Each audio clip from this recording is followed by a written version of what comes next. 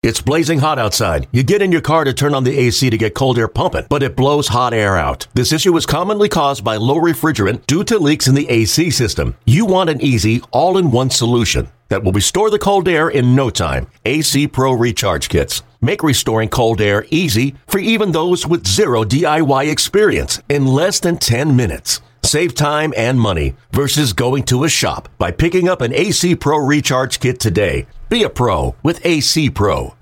Hi, I'm Jay Horwitz from the New York Mets. Welcome to our Mets Alumni Podcast. My special guest is Craig Swan. Hey, Swanee, a lot of people don't know you're, maybe some do and some don't. You're a member of a pretty exclusive club. Tom Seaver, Dwight Gooden, R.A. Dickey, and Jacob deGrom. And they all have won ERA titles as you have. Do you kind of feel like because it happened a long time ago that people don't realize, what kind of a pitcher you were for a lot of bad teams, unfortunately? Well, yeah, and I only had a few good years really there. And my best years, again, were, like you said, with teams that weren't so good. And I don't really care about that kind of thing anyway. I know that I won the ERA title, and it was probably the best thing that I did when I was in professional baseball. And I just remember that year and how close it was with Steve Rogers from Montreal competing for that title. Craig, the Mets were like 30 games under 500 that year. You were 9-6 with a 2.43 ERA. So that's a pretty good year. Did you follow deGrom? I mean, deGrom, won 10 games last year. I mean, did you follow him in all what he was trying to do? Well, he was all over the news. So I said, oh gosh, that poor guy is going through what I went through. And he, it's just, I think the team, I'm not sure about the team, but I think the team was a little better than we were back in the late 70s because, as you know, the former owners did not embrace free agency. And so not until Fred Wilpon and Nelson Doubleday bought the team did we start getting in free agents that eventually turned into the 86 team. Right. I mean, did you kind of identify, do you have much run support in 78? Oh, no. In 78, I had one of the strange statistics about that, Jay, is that at the All-Star break, I had 1 win and 5 losses. I did not miss a start, and my ERA was 2.5. Wow, that's crazy. And I had 1 win at All-Star break. Yeah, we just couldn't score runs. And it seemed like, when I pitched, I always thought this, on the positive side, we didn't score many runs. So every time I went out, I knew I had to throw well to have a chance to get a win. So I don't know, it kind of spurred me on and tried to, keep the other team from scoring many runs. Craig, given your career, 11 years in the majors with not a lot of great teams, your ERA was 3.6. 25 complete games. So it's pretty solid numbers for pitching, with not a lot of great teams. Well, I don't know about the numbers. I never followed them. I'm from California, and we were looking to either go sailing or surfing. So, right. Let me go back to 83. Really your last full year with the Mets, and a lot of big things happened in the year. The first was the opening game.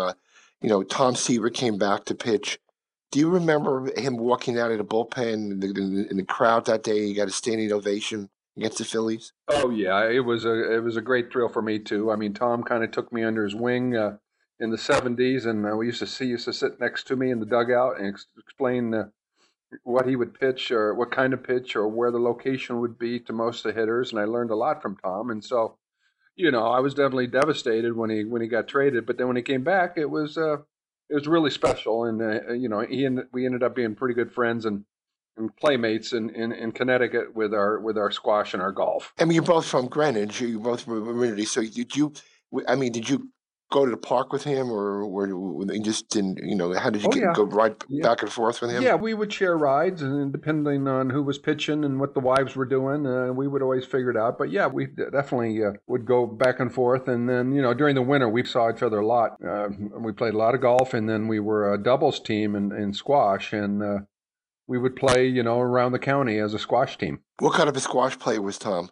Tom was very, very good. He played the hard side. He played the left side of the court, and it was funny with Tom and I because we did not get raised with squash. We were California kids, and most of the squash players were from the East Coast. And one of the things that would happen during our squash games is the other teams would always call a let. If you had a chance to actually strike the other player with a ball that's going about 140 miles an hour, they would yell let, and it would stop, and you'd just start over. Tom and I never did that. We would go ahead and hit the ball, and if hit the player, it was his fault for being in the way. Well, like all of us, with the 69 anniversary coming up in June, everybody's, heartbroken that Tom's not going to be there, but he's going to be remembered in a lot of different ways, and, we're going to do some a street naming after him. He's a former teammate. I'm sure you feel pretty good that even though he won't be there, but he'll be a part of the celebration. Oh, absolutely. And Tom was one of the best teammates because he was our player rep in the 70s. And so when Tom would go off and meet with Marvin and learn information, and then Tom would hold meetings, he was one of the main guys that, kept our team together and gave us a strong union when we needed it in 76. Yeah, hey, Swanee, another, key date was May 3rd of 83, the arrival of Darryl Strawberry. What do you remember about?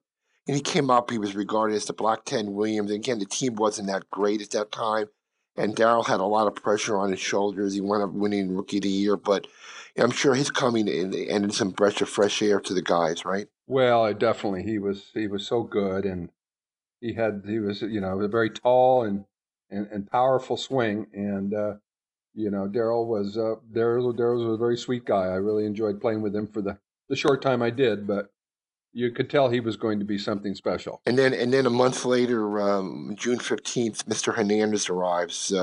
Probably, those two things probably set the groundwork for the success the Mets had in the 80s. What do you remember about your interactions with Keith? Well, Keith was just a wonderful guy. Again, we played some winter ball together in the 70s, and of course he hit me very well as a St. Louis Cardinal because he liked hard throwing right-handers. So I guess he probably liked me too. But Keith was always kind of like a captain on the field. He was always coming in and letting the players know what the situation was, and it was kind of like having a catcher out there, but he was closer to the other players, so he could get get the information out, and he was kind of the field captain. Yeah, Craig, with your career, 83, again, like your last full year, you tried to come back in 84 with the Mets. You were released, and what happened after that in the spring of 84? Well, spring of 84, I made the team. My arm I had injured it the year before, but the funny thing about this injury, it didn't really hurt me. It would make my arm weak after about 40, 45 pitches, and the radar gun would go from 91, 92 down to 80 miles an hour, and I could never get it back. The Mets did release me that year with good reason.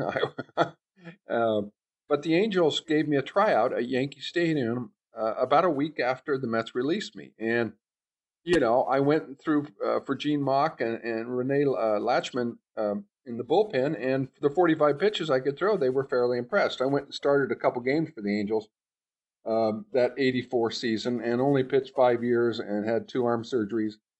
And I thought my career was over, but I called Gene Mauch in the winter and asked him, could I try again in 85? And I did make it to the last day of spring training with the Angels and then was released. I mean, you told me the story yesterday. It wasn't, did the release affected Gene Mauch more than it affected you? Well, Gene, it was one of my favorite stories.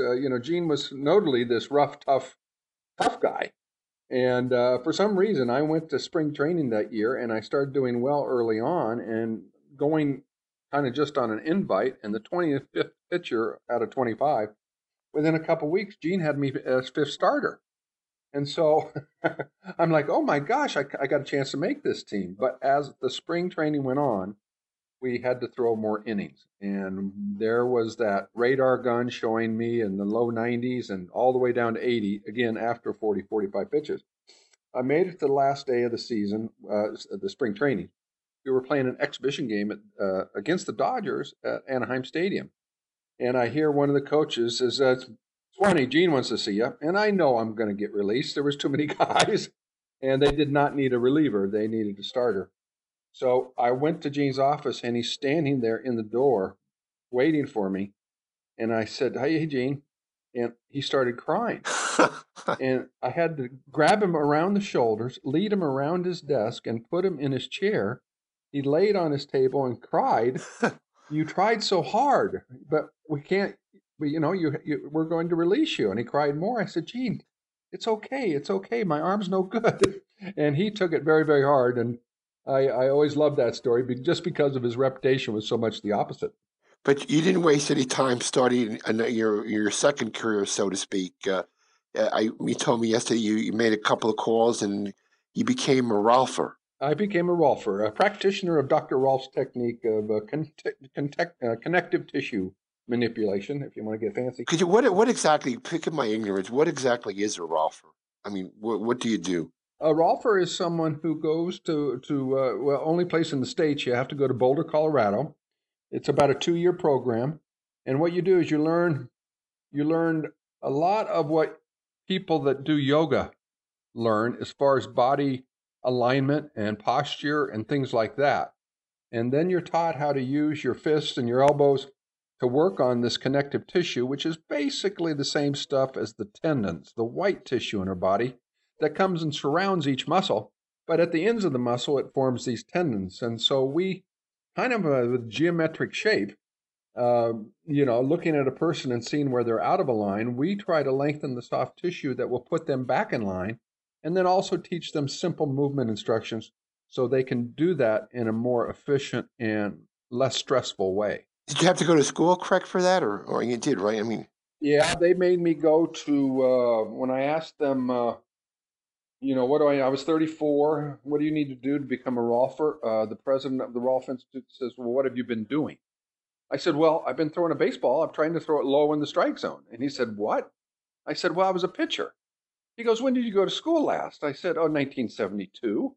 And this was 84. He goes, okay, you need to get a year of anatomy and physiology at the college level before you apply to the Rolf Institute.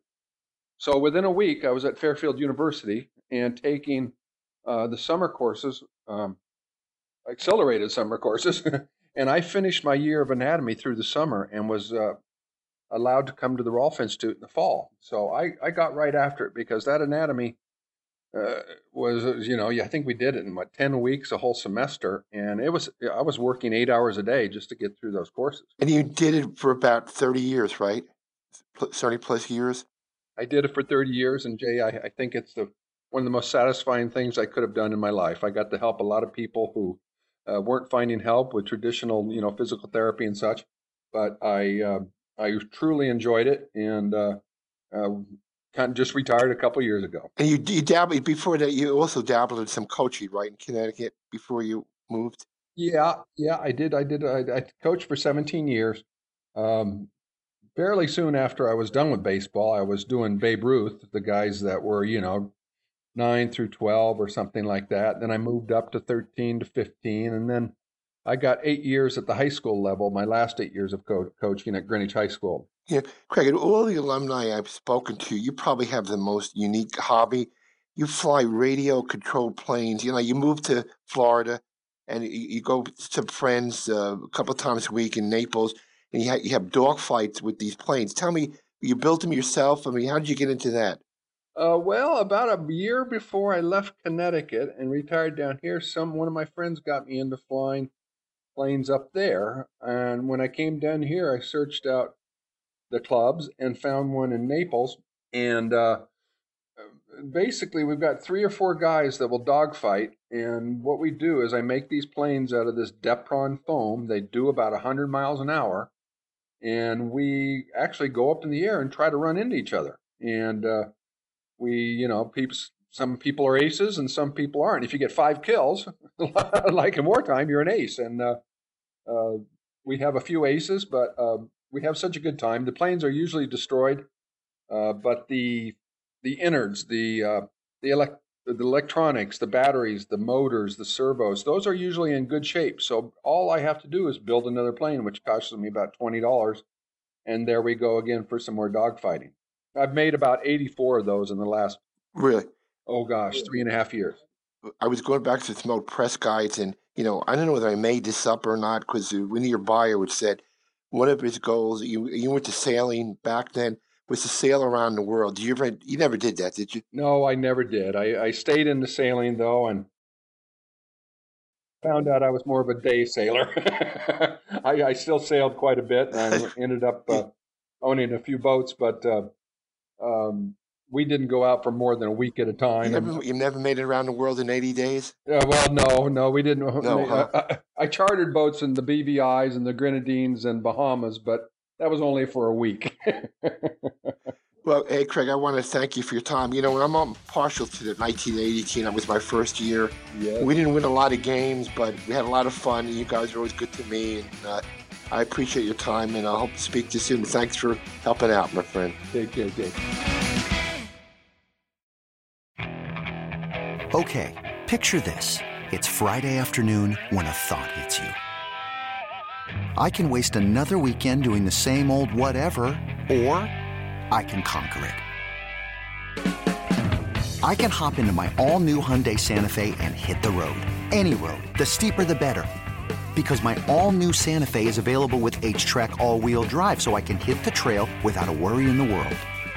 Heck, with 3 rows and best-in-class rear cargo space, I can pack the whole family in with all our gear.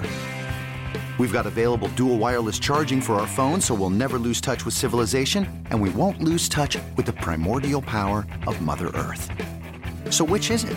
Waste the weekend or do something a little more epic? And conquer it in the all-new Hyundai Santa Fe. Visit HyundaiUSA.com or call 562-314-4603 for more details. Hyundai, there's joy in every journey.